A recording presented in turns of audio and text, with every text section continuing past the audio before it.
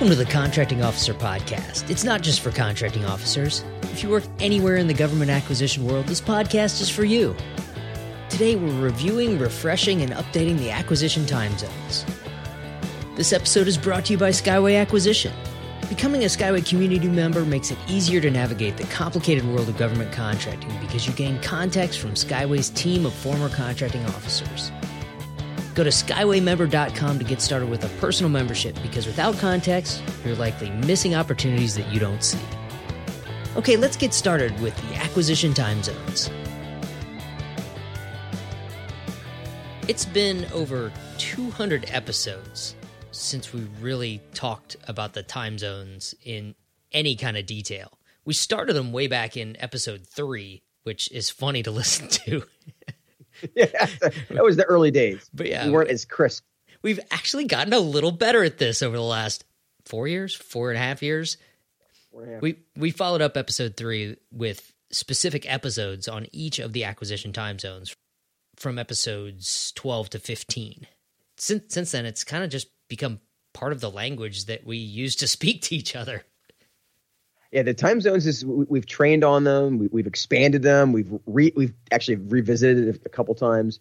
We've mentioned them in I think almost every episode. And what I like is I get feedback from podcast listeners on how they use them, so we can keep making them better. But it's a foundational thing for us now.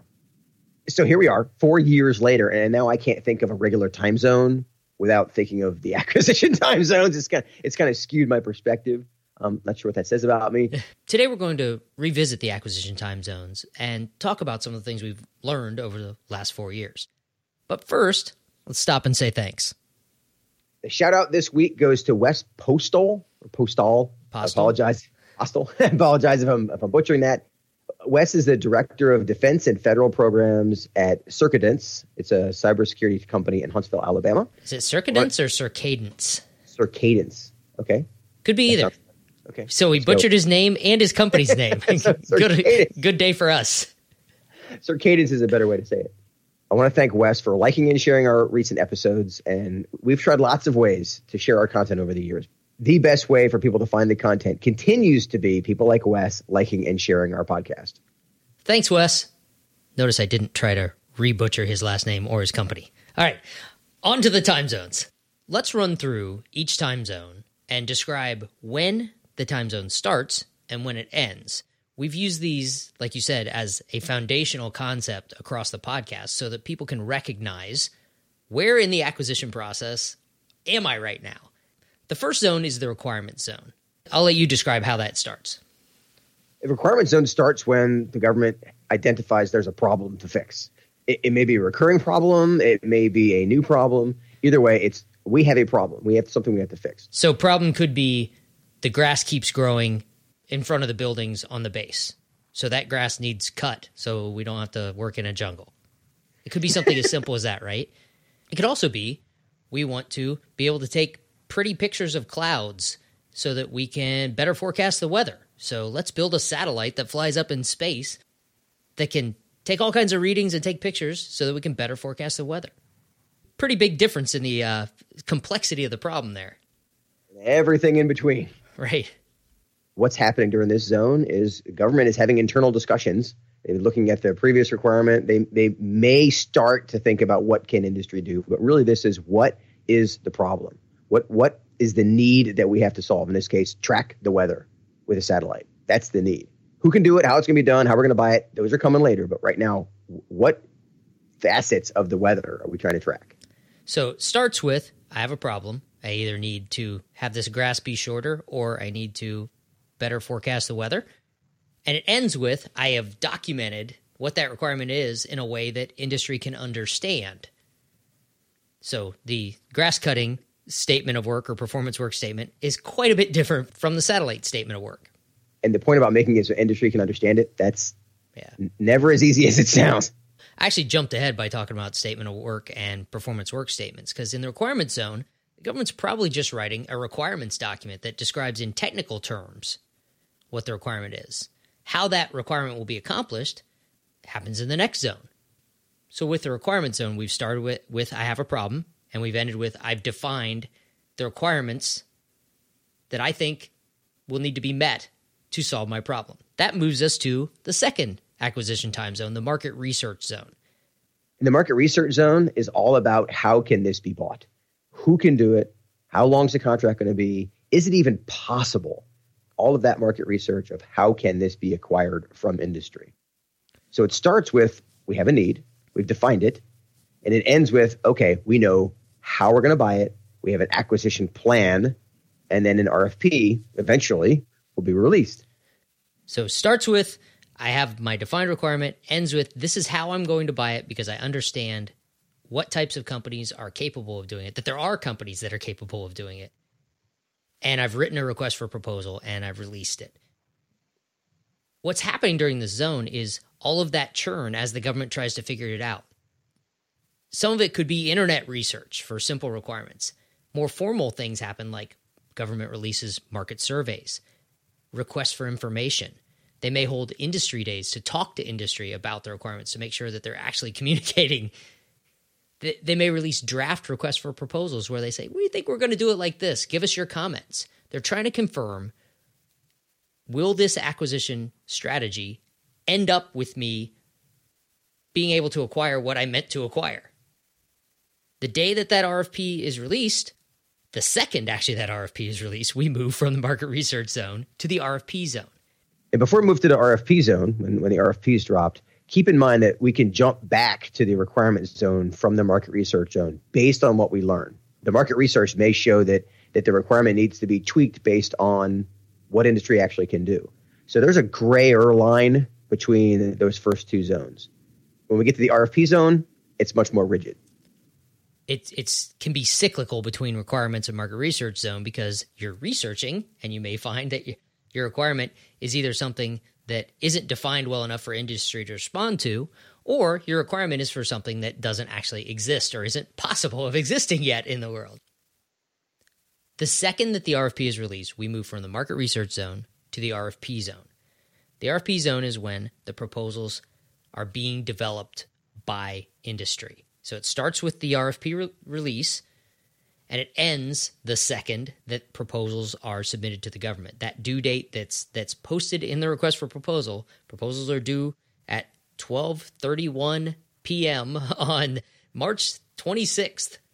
That is the end of the RFP zone. And what's happening during the RFP zone, once the RFP is released, now you have industry trying to digest, successfully hopefully, digesting the final version of this RFP. What is the government actually going to award this contract based on? So they're asking questions, and government should be answering those questions. And industry is spending a lot of time building out a proposal, mapping out an actual strategy that they're going to execute after contract award. Because a lot of this was, hey, this might happen, we're thinking about doing this. All of it was still kind of fuzzy. Once the RFP zone starts and that final RFP is released, now it's go time. Because we have to take all those ideas and solidify them into one idea that we then present to the government. As we talked about during the initial episodes on this, the RFP zone is crunch time for industry. This is where people are working long hours, late nights, weekends, through the holidays, trying to get everything done before that proposal due date. And on the big complex things, this work is happening even before the RFP zone, but during the RFP zone, they're making sure that it actually matches what the final RFP says, not what they thought it was going to say or what the draft RFP said. And that's why proposal scheduling, which we have an episode about. In fact, I did one with Vicky, one of our team members, about the importance of the proposal schedule, managing out a schedule. Because during that RFP zone, it's a finite amount of time. It might be 2 weeks, it might be a month, it might be 3 months. It's a finite amount of time relative to the size of the requirement. So on some of the giant ones, it might be 3 months. On some of the smaller ones, it might be 2 weeks. But either way, it's crunch time, to your point. Proposal is submitted. RFP zone ends, and we move to the last acquisition time zone, the source selection zone. And this is crunch time for the government. Proposals are submitted. Now the government has to evaluate them. The source selection zone begins the second those proposals are submitted. When the proposal submission period ends, here we go, source selection zone. And it ends when the award is made. It actually ends after the protest period is over, which we've talked about in a bunch of different episodes. For the purposes of this podcast, it ends when the award is made. Because when the award is made, we move into the execution time zones, which is a whole nother group of time zones that describes what happens after award. What's happening in this zone is the proposals are submitted. So now you said the government's in crunch time. That's one of those things that people think that the government doesn't have a timeline, that it takes longer to evaluate because they set the schedule. Sometimes I would be able to, as a contracting officer, I could delay things an extra 2 weeks as we were working our way through the evaluation. But the crunch time part, the feel of that, is the customer still wants the contract to be awarded. The government still has, go back to that first zone, that requirement still needs to be met. So there's still crunch time of we need to get this done. We need to keep moving. So one of the frustrations I hear a lot from industry is why does it take the government so long to evaluate things? And so the perception is the government doesn't have a clock ticking behind them. Well, they do. It's just not, it's one that they somewhat control, but the government customer wants it to get done. Sometimes it actually is a clock ticking, like we talked about in the Colors of Money episode. Sometimes money can't be obligated after the end of the fiscal year. So there literally is a clock ticking that if you don't get this done and awarded by this day, that money's gone. It's an actual clock. I had one of the source selections I managed that we got it down to the 27th of September. Our evaluation process, including the source selection authority, which was me, source selection authority signing off on the document, was scheduled out to the 27th. And we show it to the program managers and the lawyers, and they say, dude, you don't have any wiggle space in the schedule. Welcome to real life. So understand that does happen. The government does have a clock ticking on them, even if you don't hear it. Why is it important to understand the acquisition time zones? There are different rules, both formal and informal for that matter, that apply in each time zone. Yeah, let's use communication as an example of those different rules. We've brought this up in many, many podcasts. Like you said, we probably talk about the acquisition time zones or the execution time zones in every podcast in some way. The type of communications that are allowable and encouraged during each time zone are often misunderstood or misapplied. In the requirement zone, the government can talk to anyone about anything at any time, right? This is if you're fishing, you're casting a wide net here. You're trying to figure out how to write requirements that completely describe what you want to buy. And you may need help with that if it's something very complex. And you may even have contractors helping you write it, which they have conflict of interest, which is a different episode that we covered a while ago. Hopefully not the same contractors that are competing to build it, but the government may bring in technical experts, scientists, engineers that can not only understand, but can write exactly what's in their brains in a way that other people can understand. In the market research zone, communications become a little more formal. The government's often asking for information through requests for information or looking for back and forth during industry days or releasing market surveys, asking for information about who can do this and how can they do this, or maybe even releasing draft requests for proposals where the draft RFP says, we think that this acquisition strategy is how to go about this. Will this get us what we want? Communication should be wide open during this point. During the market research zone, everybody can still talk to everybody.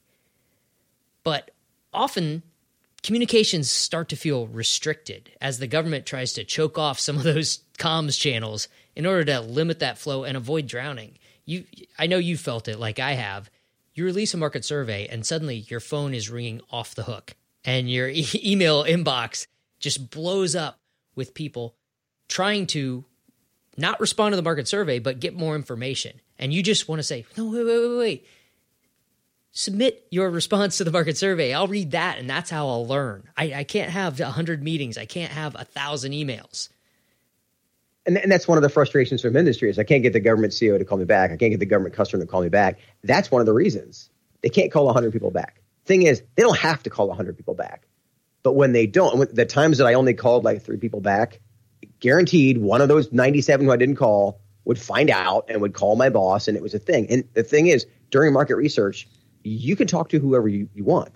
It's an open conversation, but because people start to kind of make it feel like it's more formal, then it has to be quote unquote fair, which means the expectation suddenly theoretically becomes you got to call all 100 people, which you can't do. So you end up calling nobody. Right. And just like that, communications have shut down. Unlike the source selection zone where you have to evaluate all the proposals that come in, well, you don't even really have to do that. But that's another episode altogether. Rabbit hole. In the market research zone, you can pick and choose what information you want to dig deeper into. It's like you said, you feel like you have to respond to all 100, but there's no rule that you have to. You need to figure out what the most important sources of information are and get deep into those and try to ignore the noise. Yeah, because in the RFP zone, which comes up in a minute, then you have to call all 100 people back. And that's what happens, is that feel of I need to be fair, which you do once the RFP comes out. But in the market research zone, that's one of the biggest choke points in communication between industry and government is in the market research zone, people think that it's the RFP zone or the source selection zone where they have to be, I can't talk to them. You can talk to them openly during the market research zone because it's just market research. We have all kinds of episodes talking about FAR references that say, talk to industry. That's what we want. And then likewise, industry, they don't have to talk to every single person that calls them. The acquisition team could have a phone conversation with one company, a meeting with another company, and no contact with a third company. And that's okay at this point. And the more targeted the communication, the more effective that phone call versus meeting versus I'm not calling you back is. Exactly. When you move to the RFP zone, communications are strictly controlled by the contracting officer. And they have to flow through the contracting officer. Because here's where the government needs to treat everyone fairly. And in order to do that, we have to have documentation of all the communications. Communication has a different feel in the RFP zone because now, like you said, it has to go through the contracting officer. That is a frustrating place for both government and industry to find themselves if they don't realize the difference in communication between the market research zone and the RFP zone. What happens is if industry doesn't know that they're in the RFP zone, they get really frustrated that the government won't talk to them at all. Likewise, if the government doesn't realize they're in the market research zone, they don't talk to industry and they don't get the communication they need. And likewise, industry gets frustrated and all these bad things that people say about each other are happening because the communication is not starting properly in the market research zone. When you get to the source selection zone, communications are almost non-existent. This is where the government is heads down evaluating proposals. The only real back and forth between industry and the government is extremely formal and sometimes delicate conversations because everyone's documenting everything because you don't want to get a protest here. As we talked about in the many episodes that we've done about the source selection process and evaluation process, the government can ask clarification questions or move to formal discussions about the proposals. That is where communications occur. Otherwise, the source selection zone is a desert of communications. And I've heard the source selection zone referred to as the black box. That's where the proposal goes into the black box and then something else comes out the other side. And one of the things that we do on the Skyway team, because we're all former contracting officers, is we know what happens in the black box. Some of our customers have us go through a red team simulation, basically, of their proposal as if it's in the black box. Because that's what we did. We managed what goes on inside the black box. Because if you don't know what's happening during the source selection zone, which if you're industry, you've probably not actually done that, it can be very frustrating, which is why industry refers to it as the black box. Likewise, on the government side, that's why they're frustrated. They don't know what you're doing with it. You've had their proposal, or when I was a CO, I had their proposal for, in one case, 6 months. And they're like, what can you possibly be doing for 6 months? But they don't know. And so understand that that is a black box to industry. And that's why they'll get frustrated. And like you said, information it's eyedroppered out very delicately. That's the essence of the source selection zone. But again, if you don't know that, everybody gets mad. What I think of when I hear you describe the black box is sometimes the black box is misplaced or expands where the RFP zone or the market research zone feels like it's a black box. You submit your market survey response and you never hear anything back. Nothing ever happens, right? It's important that the black box only covers that source selection zone. And it's also important that there's some pinholes in that black box so that if a little light comes out so that if your source selection is delayed and you have the proposals for 6 months, that you release some kind of information to industry and say, hey, we've had a delay. New award date is expected to be this time. And that small piece of communication is enough so people have context. So that way they know what's going on. We created this acquisition time zone concept as an analogy for the process. First, to help us while we're talking about these things on the podcast, so we could describe to folks where in the acquisition process is what we're talking about taking place?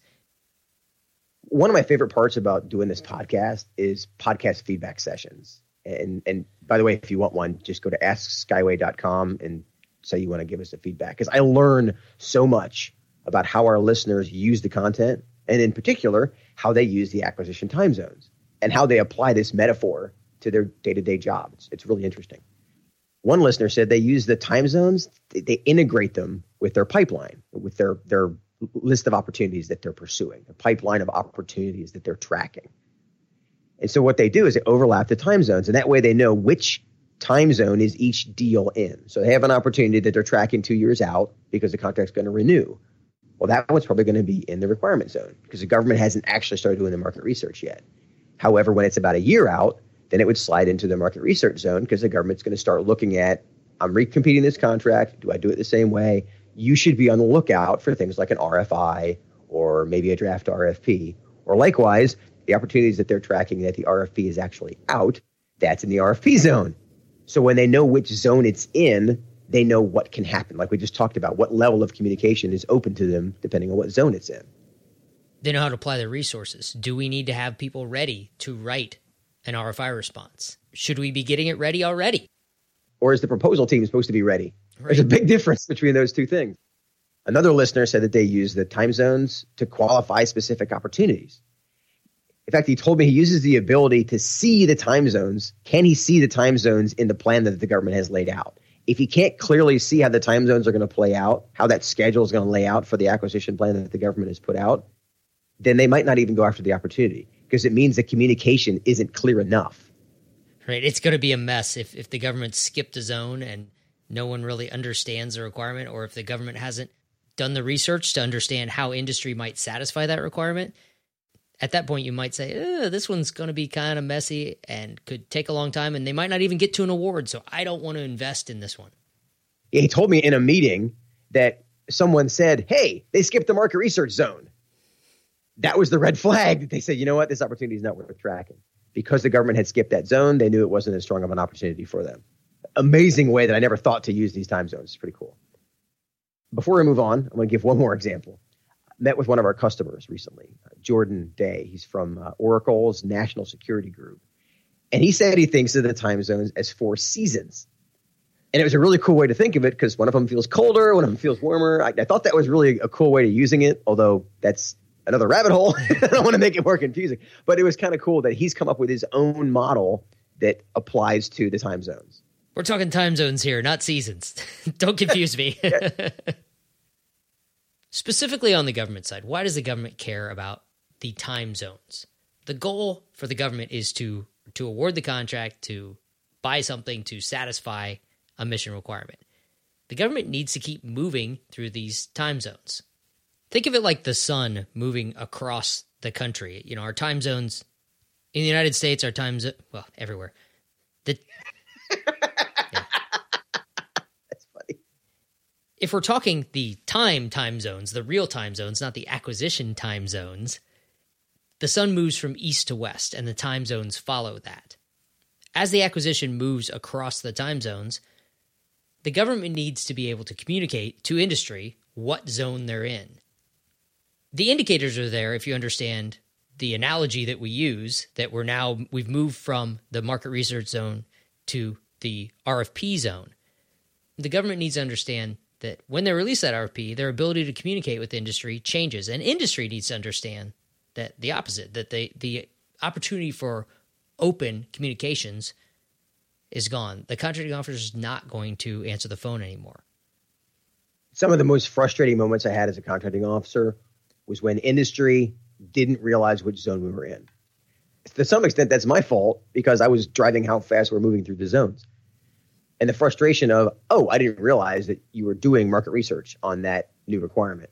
Or, hey, I didn't realize that contract was already awarded. Or, hey, I didn't realize that I couldn't communicate with you. Or, hey, I want to protest the fact you didn't set this aside for small business. Those are the kind of things that because they didn't know what zone we're in. I had somebody protest the award of a contract to other than a small business because they were a small business. They were mad about it. Okay, that's after the source selection zone had already happened. They missed all 4 zones. And they were mad. I mean, they were calling their congressman. It's because I didn't clearly communicate where we were in the process. And in that case, it was a set aside limited competition. I mean, there was nuance to it. But that's the point, is that if they don't know what zone we're in, my job as a contracting officer gets harder. So the more you communicate with them what zone we are in right now, and oh, by the way, we're about to step into the next one, the more you can communicate that, the easier your job is. Whether you've communicated or not, industry needs to understand the rules and what changes when. Protesting an award based on something that you found out or should have found out in the market research zone about how the government was going to go about this acquisition, you're way too late. And we've talked about why that's a problem in protest episodes. From the industry side, understand that the government is going to move at their own pace, not your pace, as frustrating as that may be. The acquisition strategy that they're defining during the market research zone and executing as they release the RFP and evaluate proposals, that acquisition strategy defines how fast the government will move through the time zones. If it's a GSA order or a task order or delivery order on a multiple award contract, or if it's a simplified acquisition procedure, which we have episodes about all of those, or if it's a government credit card, all of those are quicker, right? I mean, that's the equivalent of zipping across the time zones. Compare that to, it's a new requirement with a full FAR Part 15 source selection. They may have a down select to it. All of those are a much slower way of awarding a contract. Those are extremes, and there's a lot of stuff in between those two. If you think about the acquisition time zones, how the sun moves across I keep saying this, the time zones, the real time zones. It's confusing to talk about this way, Kevin. The sun moves at a certain speed every day across the time zones. Think about the acquisition strategy as being different planets, and a day takes a different amount of time on a different planet. I don't know how many Earth days is a day on Jupiter, 20-something. I can't remember that from my space and astronomy classes. Astronomy class. Yeah, I took one astronomy class. Let's stop here and wrap this one up, Kevin.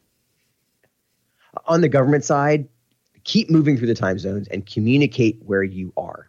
Don't skip a zone if you can help it. Even if you step in the market research zone for 5 minutes, it's when you skip over a zone, it creates problems. Again, I wish I'd have learned that earlier in my career as a contracting officer. On the industry side, there's a lot of ground to cover. And going back to the time zones, there's 3,000 miles across the United States. So there's 4 time zones, right? It's a lot of space to cover. Sometimes the government's going to use like a mule cart and slowly walk across the zones and drive everybody crazy. And there's a reason for that, because it may be a complex requirement, maybe a new technology that's going to take a while. So understand, it's going to feel like it's a mule cart. Other times, it may feel like an SR-71. If they're zipping across the time zones with a credit card purchase or with a multiple award or with a direct award to an 8A contractor. There are lots of ways to zip across there. Targeting the requirements, targeting the agencies, targeting those acquisition strategies, that's how industry can have a better, although never perfect, understanding of the speed at which government is covering those time zones. Because I go back to the frustration piece. As a government CO, when I would put out an RFP and I would move through those time zones quickly because I was doing a limited competition, under FAR Part 6. People who didn't know what that was were mad. They're like, "You went so fast." Other times I was doing a full FAR Part 15 that took 18 months, and everybody was mad it took too long. So it's like they're looking for the Goldilocks source selection, and I'm not sure that exists. I'll wrap up with 2 things. One, I think it's funny that you're talking about the mule cart and you're limiting it to the continental United States. You actually said those 4 time zones. We don't want to poke our friends in Alaska and Hawaii in the eye. There are more than 4 time zones. But in the mule cart example, it'd be hard to get to Hawaii in the mule cart. And we actually have customers in Hawaii and Alaska. So sorry about that. Last thing, remember that the rules can be slightly different. The formal rules and the informal processes in each time zone. Understand which zone you're in and what's allowable, whether you're on the government or the industry side. Maximize the communications that are allowable in each stage, and I think you'll end up with better acquisition results. And with that, I'll talk to you later, Kevin. See you, Paul. Okay, that's it for today. If you need help navigating the acquisition time zones, Skyway guides companies like yours to winning new business. Visit AskSkyway.com to learn how. Thanks for joining us. We'll see you next week.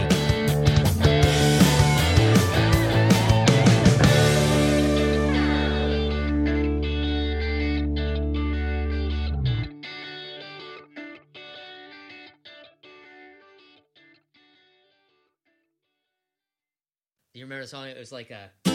Wait. Yeah. Spin Doctor. That's awesome.